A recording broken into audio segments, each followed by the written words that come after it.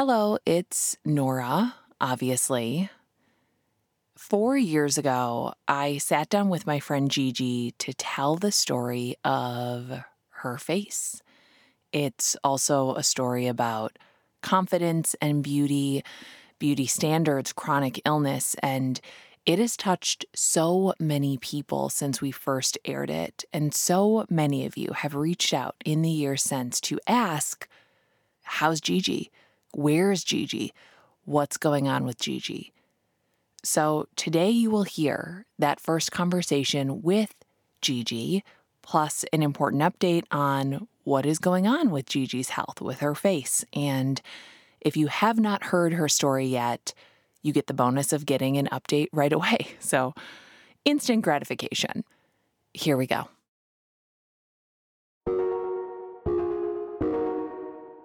I'm Nora McInerney, and this is Terrible. Thanks for asking. And this is Gigi. Yes, thank you for having me. I'm excited. Gigi is a person who does things, who goes to things. Like me, I'm a person who goes to bed early every night. That's a place, right? Gigi is everywhere. If you go out in Minneapolis to First Avenue, to the drag brunches, to any concert, you're going to see Gigi. I stand out in my crowd of friends and pretty much anywhere because I'm a tall, loud, outspoken Black woman, and I really embraced every part of me. Like I wanted to be seen. So one day, a few years ago, Gigi was at a concert. It's this big yearly event here in Minneapolis called Rock the Garden. It's big and loud like concerts usually are. And I yawned, and my face, I felt a crack. And I noticed swelling on the side of my face before, but I thought maybe my face was just getting fat. Maybe I was gaining weight. And so I yawned, and I heard a crack. And I was like, that's weird. And it didn't hurt, but it was also weird to hear a crack like that. At like a concert? Yeah, where you're like... all I did was yawn. Now, it's just a yawn and a crack. But of course, it's not just a yawn and a crack. It's a warning sign. Gigi is the queen of Minneapolis Twitter. That is a thing we have here in Minneapolis. Twitter is like a small town within Minneapolis where everyone knows each other. I really don't know if that exists in other places, but it's very real here. And Gigi, or OMGIGI, get it? OMGG? It's a good handle. Gigi is a centerpiece of that scene. And that's actually a pretty incredible thing because Gigi isn't from here. She was born and raised in Atlanta, which maybe doesn't seem like a big deal, but Minneapolis is a hard place to move to. We're kind of notorious for it, actually, for being a place that is Minnesota nice, which basically means we'll be nice to you, but we made all of our friends in middle school or high school, and that's enough for us. Gigi, though, moved here after college, and if you follow her on social media, you can see she did not have a hard time making friends. If you follow her on social media, you'll see her hot takes on pop culture and politics, and you will see her.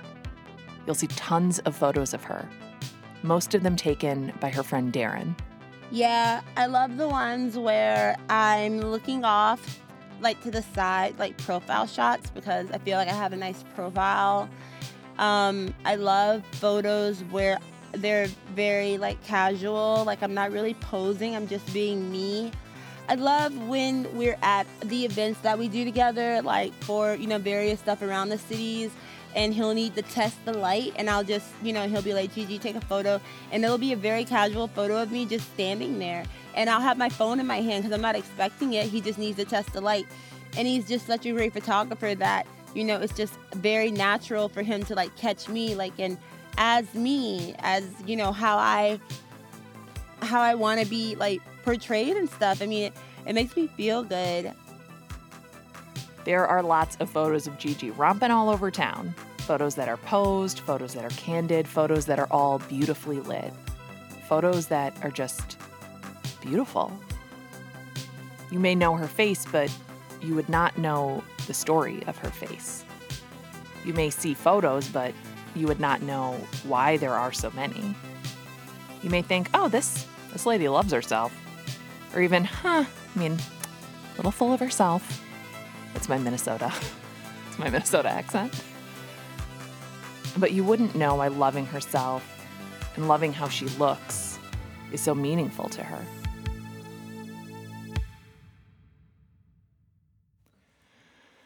So being at that concert, hearing that crack, that's not the first time that Gigi has felt something in her face. Back in middle school, she'd had a little cyst removed from her jaw, and it wasn't a big deal. They just scooped it out. That is an evocative and kind of gross image, but I said it. What Gigi remembers about that cyst and its scooping is that her mom was so nervous. But middle school Gigi wasn't nervous. Middle school Gigi was concerned about the important stuff.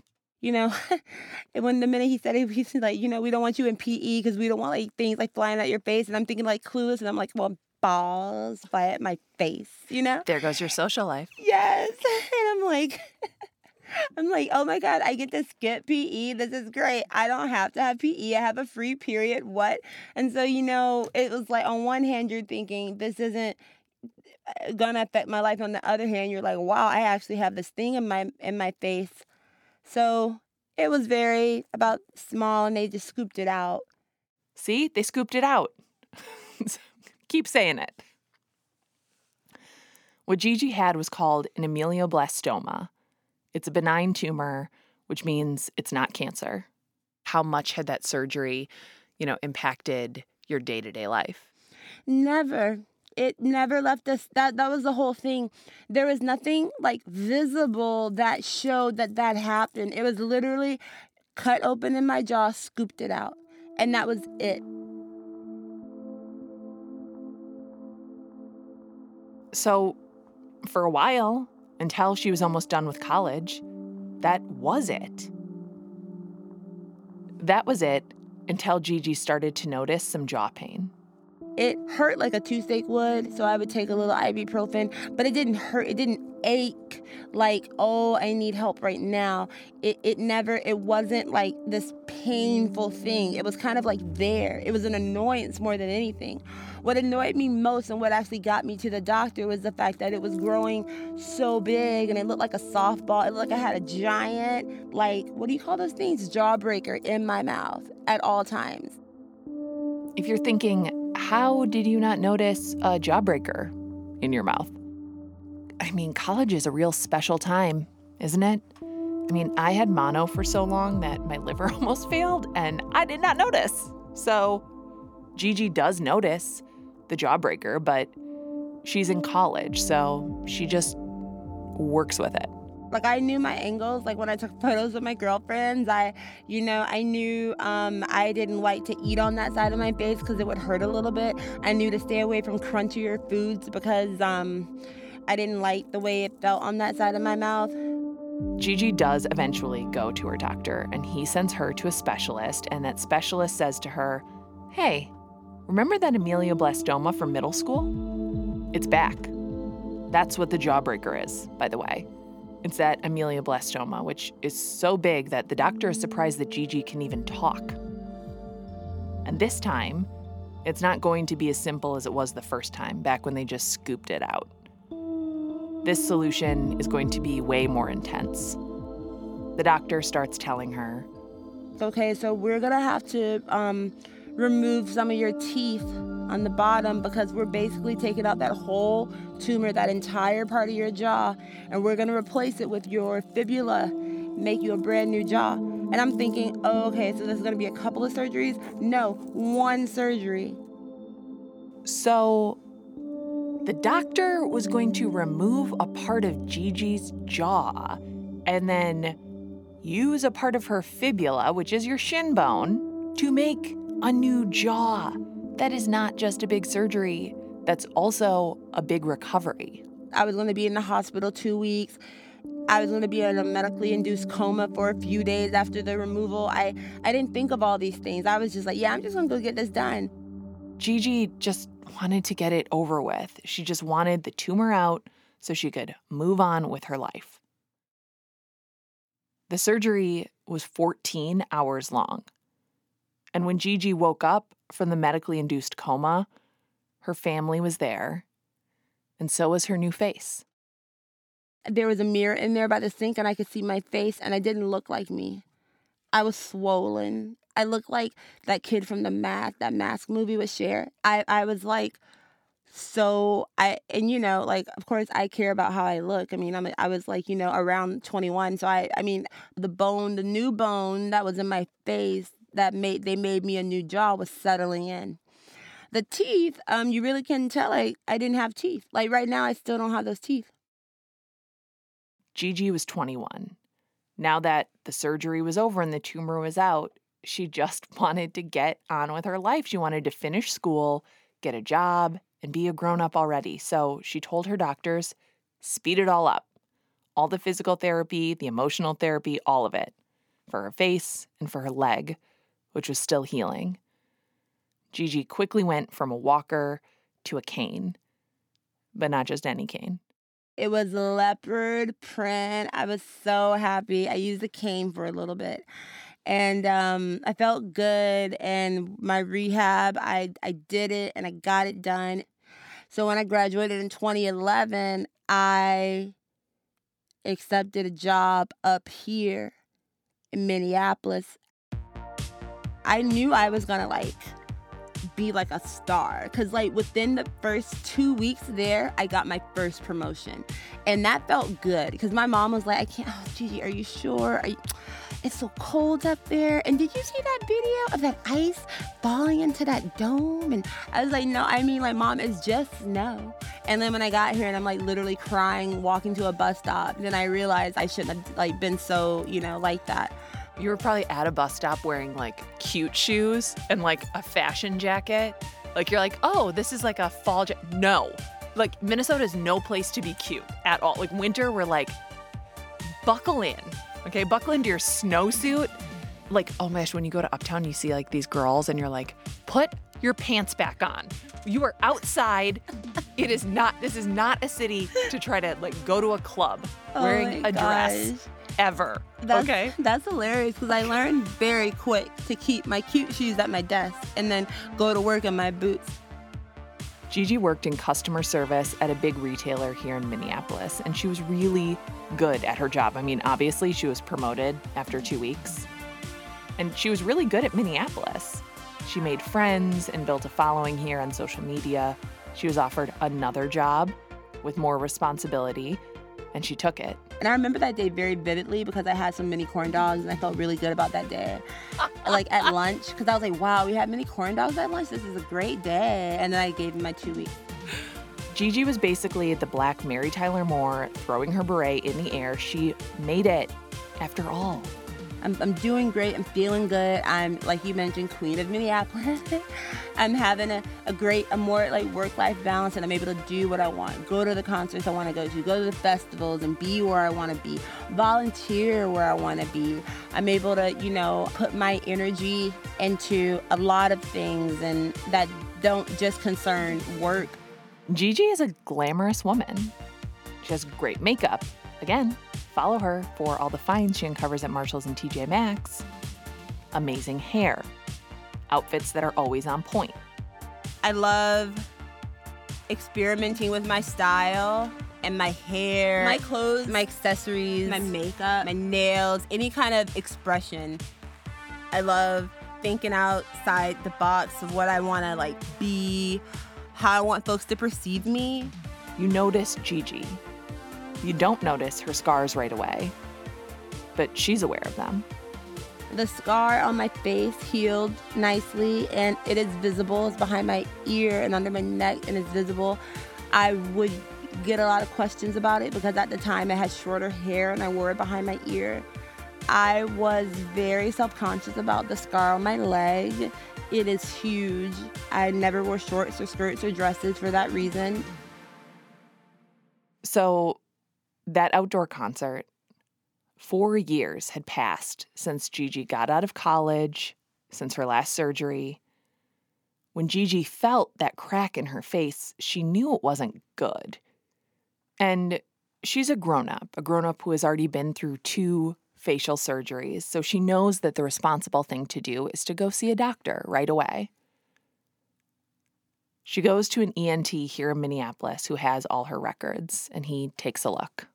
I read about your history and everything, and I, would like to do a biopsy if you don't mind. And it wasn't like a biopsy where they had to check me in and I had to have actual surgery biopsy. He just did it in the room and got a sample and everything. They cut open where my surgery was before, got a few samples right up in there in my lower jaw area.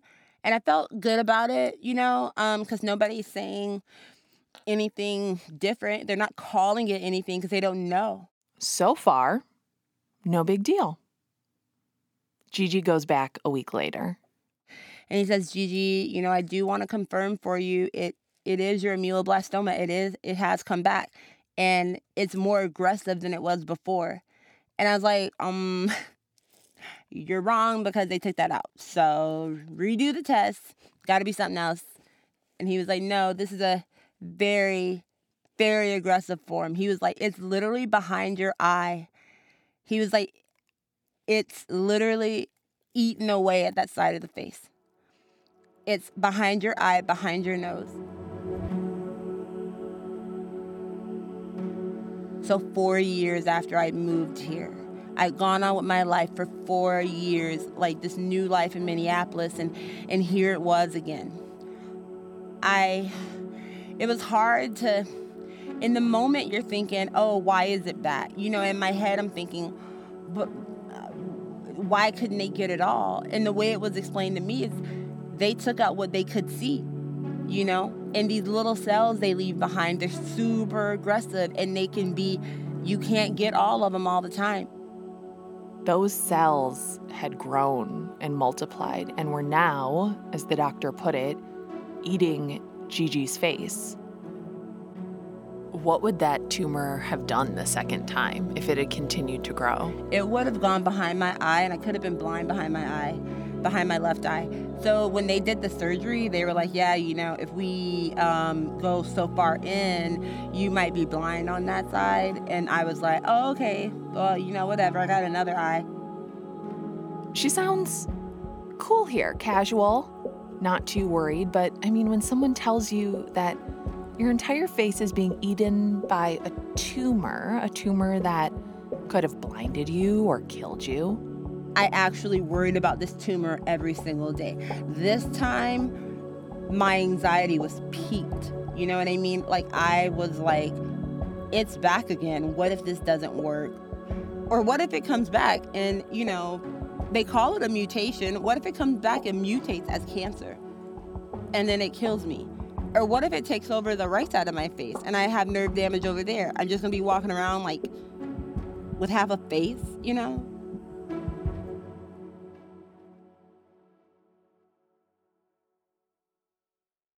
After big moments like this, when you think the world should stop, it doesn't. There's always something mundane that you have to do.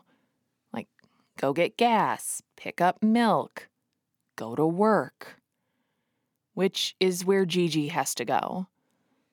The day after finding out that a tumor she thought was gone forever is now back and bigger than ever, Gigi had to sit down at her same desk, answer the phone, and help people with their computer problems. Okay, well, may I log onto your computer with you and see what's going on, And this man's like yelling at me about like the Photos app. And I'm like, I literally I just was like, all right, hold on. And I just transferred him. And I went on FaceTime with my boss and I was like, look, I can't do this. Like, I can't talk to these people about their iPhones or whatever while I'm dealing with like a tumor in my face. And she was like, excuse me, what? And I was like, yeah, I'm not feeling very well. I had a panic attack the other day and I'm probably going to snap on a customer in a minute. So I'm going to take a half day. Bye. Gigi's job offered amazing benefits, so she took medical leave to prepare for her surgery because this was her third time, and she knew just how serious it was. There were a lot more what-ifs this time, though. The size and location of the tumor made this surgery even bigger than the others. they were talking about how they were going to do the surgery, and they were like, all right, so we're going to have to shave left side of your head, cut from there, do another cut under your jaw again. And so I'd be like half-faced, and they would take it off. And I'd be like, that's really cool and all, but I mean, you mean you're going to shave my head? Like, I mean, you know, it's really awful.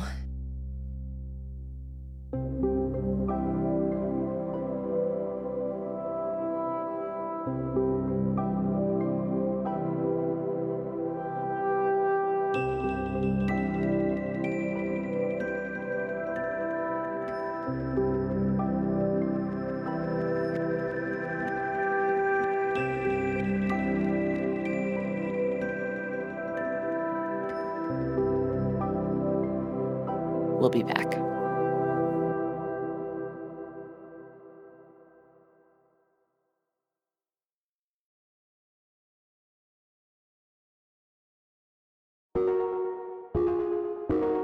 And we're back. It's scary medically to know that somebody is going to remove half your face to get to a tumor. And it's scary also superficially. I don't mean that it's a shallow concern how you look. I mean that the concern about how you will look is very real and very valid. What do you do when you might lose your face as you know it? Before the surgery, I said, I'm taking a ton of pictures of myself now because I don't know what I'm going to look like after. I've seen many of these photos. They're all so beautiful. Gigi looks regal, stately, even when the setting is just a grimy music venue in downtown Minneapolis. She gazes directly at the camera. She owns it.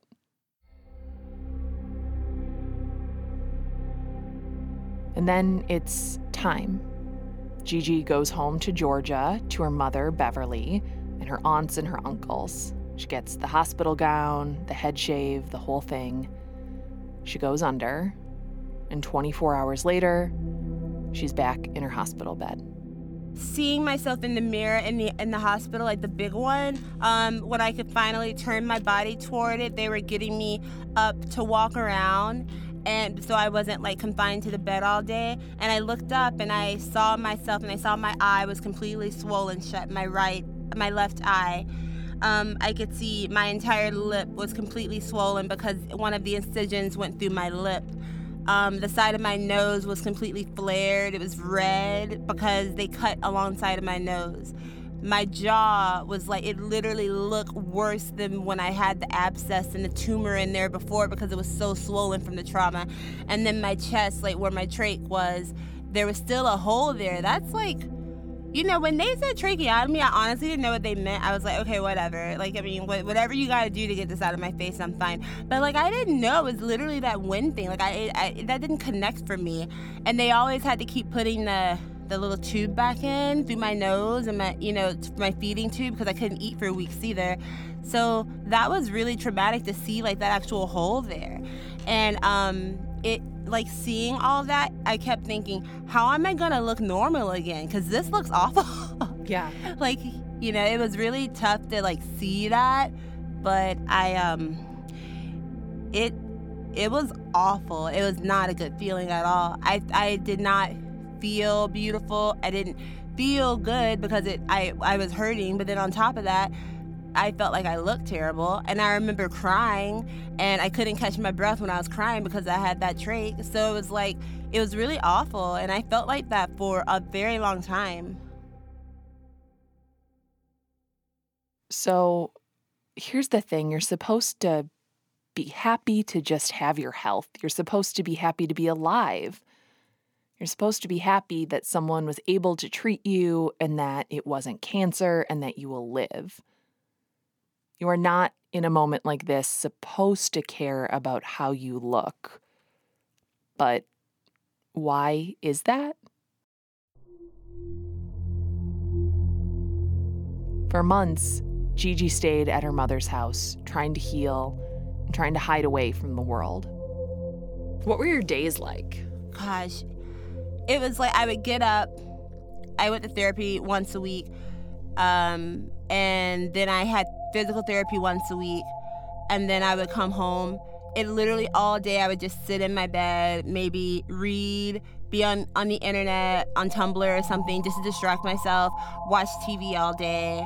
I would be shopping like all day. My mom was like, "What are you doing? You literally are not working right now. What?" What? I would just, keep myself occupied with things. They weren't healthy coping mechanisms at all. Like nothing I was doing was, I considered it self-care or whatever, but it really wasn't. It was really destructive. It wasn't good. They were like stepping on eggshells around me because I was a mess. Yeah. And I feel like I had to get out of that situation because it wasn't helping me or them for me to keep doing that. And while it's nice to have my support system, I don't feel like being under my mom's wing and having her baby me and my aunt and my uncles and my grandpa babying me was helping me get anything done, No offense, Beverly. Beverly, I disagree with this sentence. She knows. I love my mom so much, but I've told you this before. It was getting very Grey Gardens in there. Like, it was my mom and I love her to death, but we are not meant to live together like that. The entire time Gigi is on medical leave, she's living in Georgia and still paying rent on her apartment in Minneapolis. She tells her mom one day she's going back to Minneapolis to check on her apartment. She did not want me coming here at all. She was like very against it, but she let me come. Back in Minneapolis, Gigi does check on her apartment. She also sees her friends, and she sees Beyonce.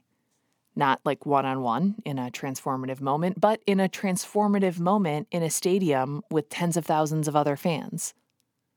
For the first time in a long time, Gigi was back in her city, back in her element, doing what she always did before a big show.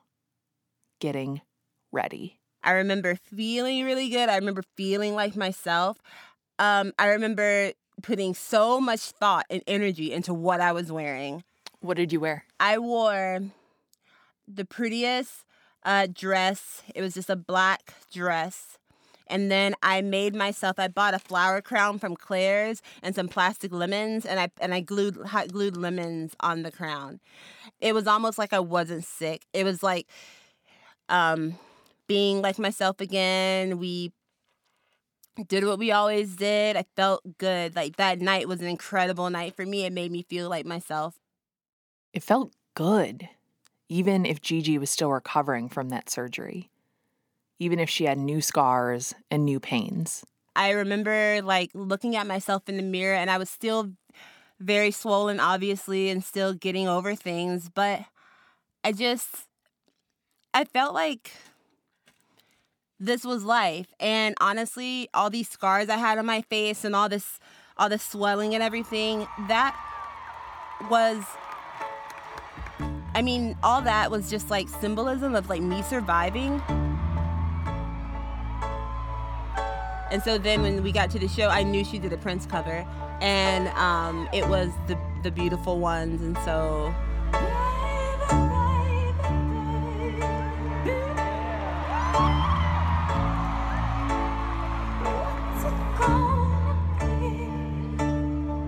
It was kind of great, and it made me, and that's also one of those songs that also makes me feel like really good. It's a really, sad, sick love song, but it makes you feel really good.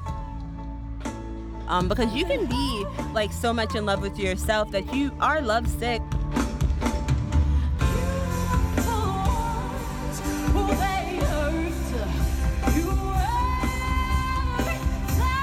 The story does not end with Beyonce. Beyonce is a part of the story, as she always should be. I had no idea what Gigi had been through or gone through until she told me.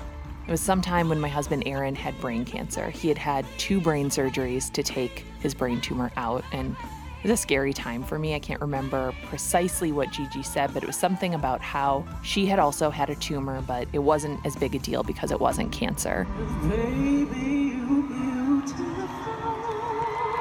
But, yes, it is a big deal. We've talked on the show before about comparison and how it is useless and tends to just rob us of our humanity. About how it's a way of downplaying what has happened to us, and it's weird and gross, and also we all do it. And so does Gigi. On the one hand, you'll hear her say things like, "Oh, I was being a brat," and then you'll hear her say, Gigi, you're healthy, and you're very privileged, and you're very lucky.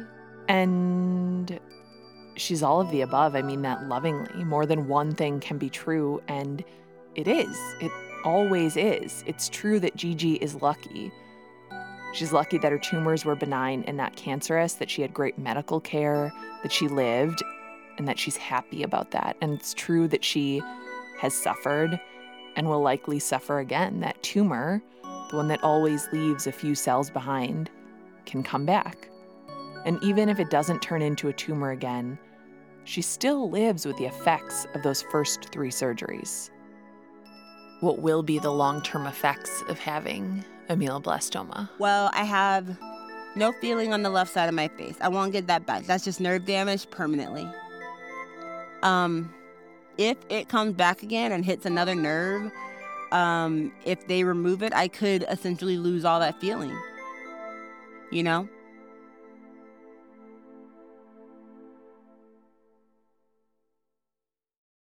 Those things that sound superficial when we're talking about beauty, things like lip fillers or Botox, they're usually referred to as cosmetic procedures.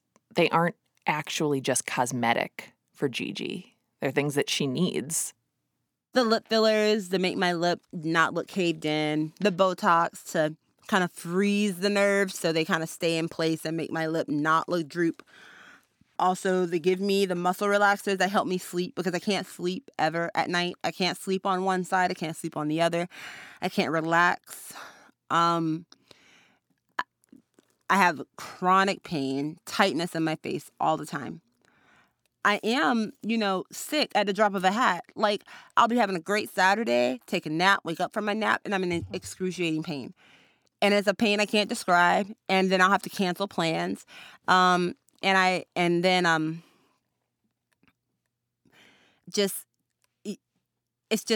odd, and it's not consistent. That's the main thing.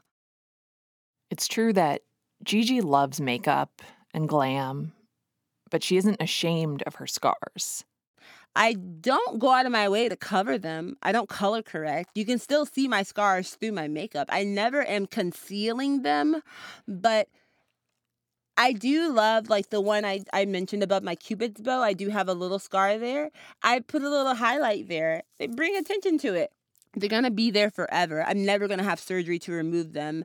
For all the surgeries that I have had to smooth things out, the cosmetic ones anyway, to smooth things out, to inject essentially what is plastic into my lips, and Botox here and there and little pokes, prods, or whatever. For all those cosmetic surgeries that I've had, I never, ever, ever have even considered having the scar removed or the scar hidden or something.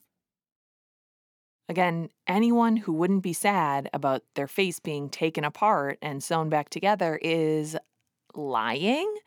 Like, absolutely lying. Of course that would make you sad because our faces are important.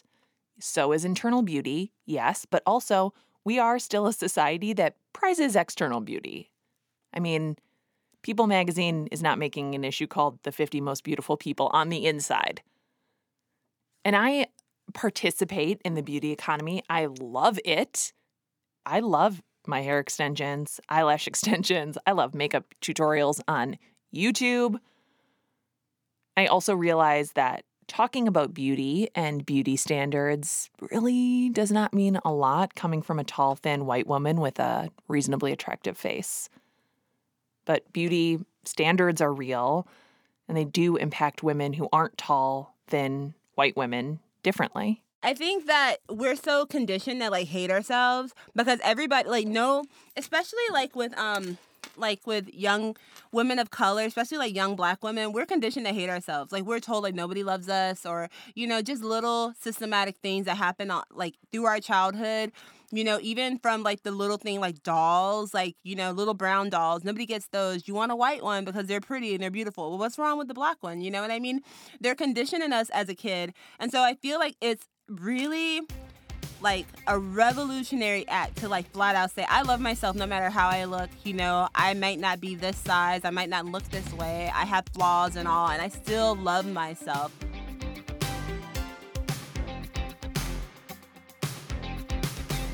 A fun fact about Gigi is that her name isn't really Gigi. Gigi is a nickname. When Gigi was born in Atlanta in the mid-'80s, her mother named her Gorgeous. It's what nearly every mother thinks about their child. I say nearly because if you ask me, both the kids who came out of me, not gorgeous, looked like weird worms for a while. But Gigi was gorgeous, so her mother, Beverly, made that her official name, right there on the birth certificate. Gorgeous is kind of a name that comes with pressure, right? It feels like one of those names that you're required to grow into, like being named Honor or Charity or Prudence. And Gorgeous grew into that name. Not just like, oh, she looks good. She's gorgeous, good job.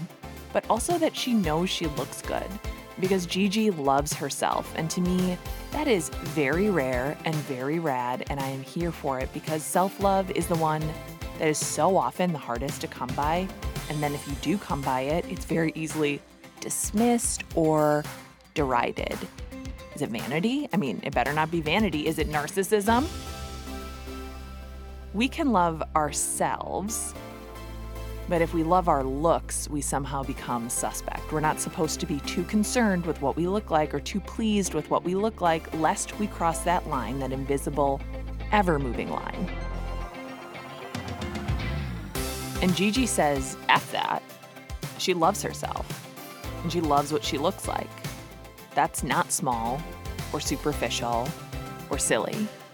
Like, that's a huge, revolutionary act. People, it's 2018. You would think it's okay for someone to say that and people not be so, wow, congratulations. Are you serious right now? Why is this such a mind fuck?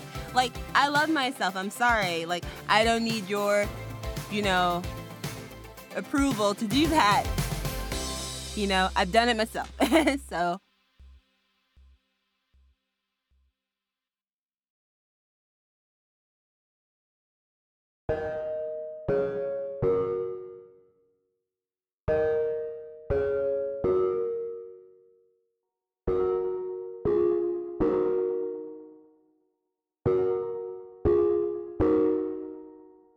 So like I said, it's been a few years since that first conversation with Gigi, and she's not just a TTFA guest. She is my friend. We work together, have worked together. I love her dearly. So I know what's gone on in Gigi's life since 2018. I know that in March 2020, Gigi had what should have been a routine checkup.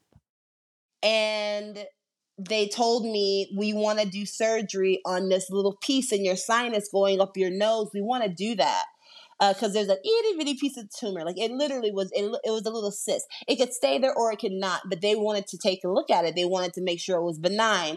And so I was scheduled for an April surgery, but obviously COVID hit, and that did not happen. The sense of urgency went away. They said, Gigi, if you feel good, if there's no problems, then, you do not need to risk your health coming to the hospital. He's like, you're fine. Just keep us updated and we'll keep you updated and keep the tumor board updated. I did a little bit, but I was just living my life. And Gigi did what we all tried to do that spring. She just tried to get through the day, get through the week, get through the month. And then I just gradually noticed that side of my face once again was getting bigger. And once it was getting a little bit bigger, my palliative care doctor, he mostly deals with end-of-life patients, people who have cancer and you can't help them anymore. And he's the one who very much urged me, Gigi, please see Dr. Casado, my doctor at the U. Just check in with him, and get your updated MRI because everything's good now. You're vaccinated, all these things. So I felt comfortable enough to go get my MRI back in, October. And then in November, we got the results. So this past winter, Gigi learns that the tumor is back, like fully back. It's no longer just a little cyst. Now, that wasn't really a shock because we knew that's a possibility. What was shocking was the location. It was still in my nasal cavity, and right under my eye. It was connected to my optic nerve is where it is. And this is what Gigi feared the first time around, that this little tumor would affect her sight. And when she hears this news, she's in the office alone with her doctor. And then I had my mom on speakerphone. She was really, really worked up. Obviously, she was all the way in Atlanta. She wasn't here. But Dr. Casado, he is an incredible person. And he suggested that my mom and I come back after he meets with the tumor board because he knew my mom would be coming to see me for a holiday. So that's exactly what we did. We came back in December. She got to see the same pictures that I was seeing, the same x-rays. Had that one-on-one talk with Dr. Casado, had him answer all her questions. Just, I think that put her more at ease. And she was like, Gigi, if you want to do it, we can go for it. You know enough about Gigi by now to know that, yeah, she went for it. So in May of 2022, we did the surgery at the U. It was wonderful. They did it all through my nose. They got the tumor out. There's not one cut on my face. I feel good about it. When they told me they were taking the tumor out, they did suggest maybe going for the optic nerve, but I could possibly be left with double vision, no sight in that eye, or lose that eye completely. I did not want the eye surgeon to do that, so we passed on that. I'm really happy with the results. I mean, getting that bulk of that tumor out freed up. It was near my nose, like literally pressing down on my nostril. Had you been having headaches? Were there any signs? No, it's just annoying. That's the thing. It's just being a menace. You know what I mean? It's just this thing just eating away at my face. And in August, when I had my MRI, when they noticed everything settled in my face, everything's kind of healing on the right track, we're 3 months out, they were like, yeah, that tumor is very much still there. And my doctor really, he's never sat down, looked me in the eye, and gave me that dad face, was like, hey, you really need to think about what's next. What you're experiencing now, you're experiencing that double vision, the blurry vision, my peripheral. You ever seen that one picture of Tracy Ellis Ross where it's one eye is, very wide and the other one is, the regular? That's me literally all day, every day right now. It is bonkers. I look at myself and I'm just like, what are you doing, eyeball? It's a weird feeling knowing that, in the better part of a year, your eyeball will not be there anymore because it has to come out. I can't save it anymore.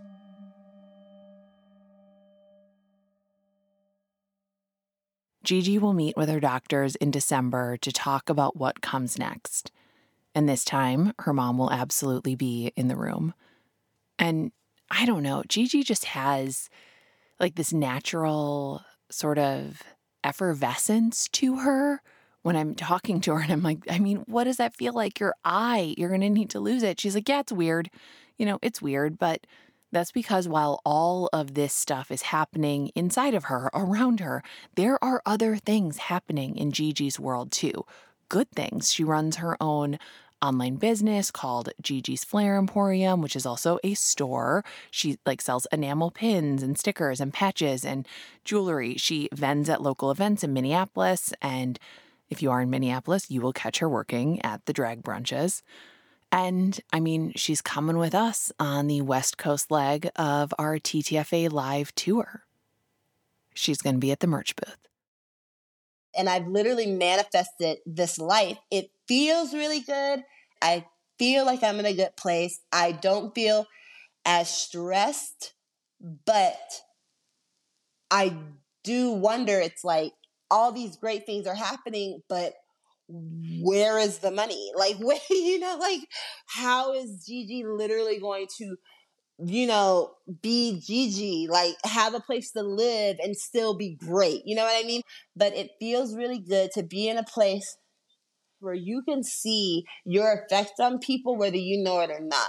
Or people will say after a show, they'll be like, hey, I think I saw you, but I didn't want to be rude. I'm like, no, if you saw me, say hi.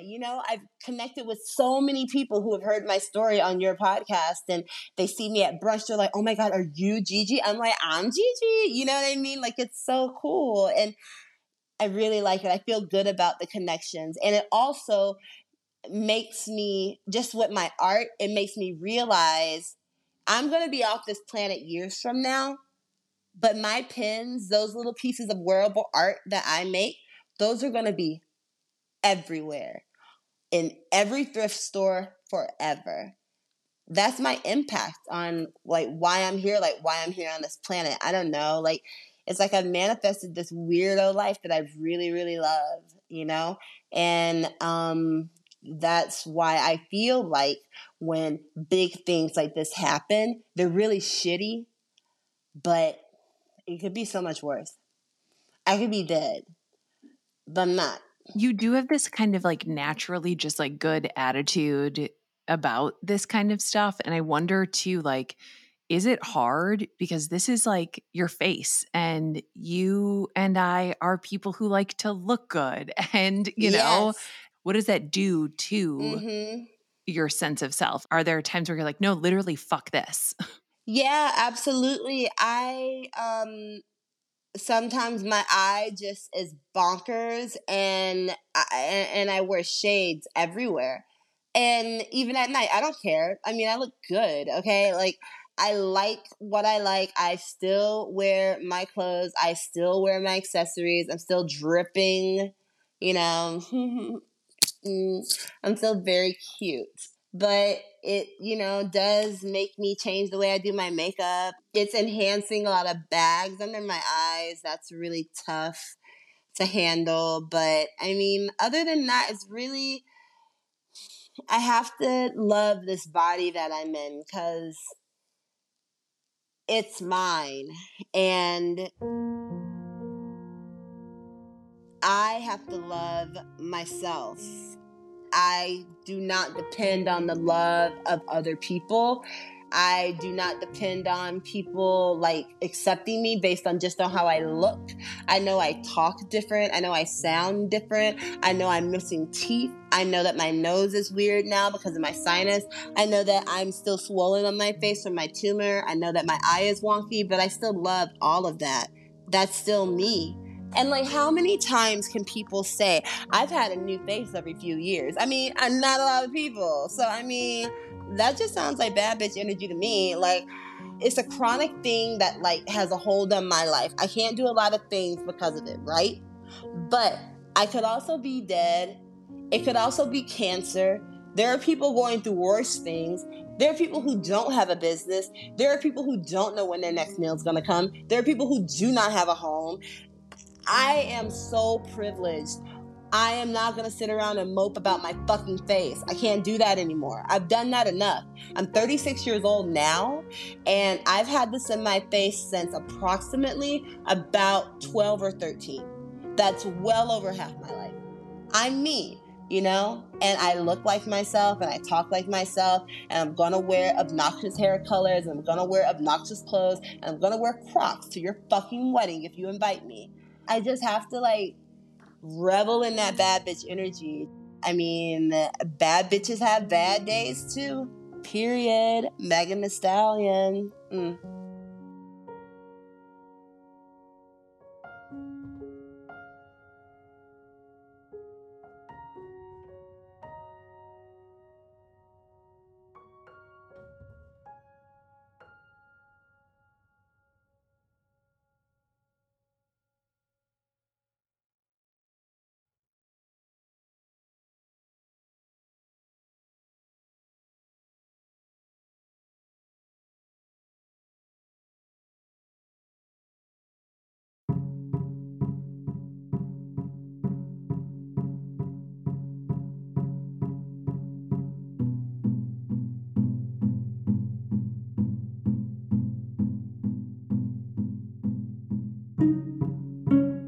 This has been Terrible, Thanks for Asking, and I'm Nora McInerney. Terrible, Thanks for Asking is now an independent production made by my company, Feelings & Co. Our project manager is still Jordan Turgeon. Our producer is, or I think associate producer, she doesn't really have a title, but it is Megan Palmer still. Marcel Malakibu is still the boss of everything. I mean, I don't know what you'd even call him. Marcel, what kind of title do you want? The best producer. The best producer we have. You know what? It's not a contest, but if it were, Marcel would win. Our engineer is Eugene Kidd. I am your host, Nora McInerney, and I am recording this. I'm back in the closet, baby. I'm back in the closet.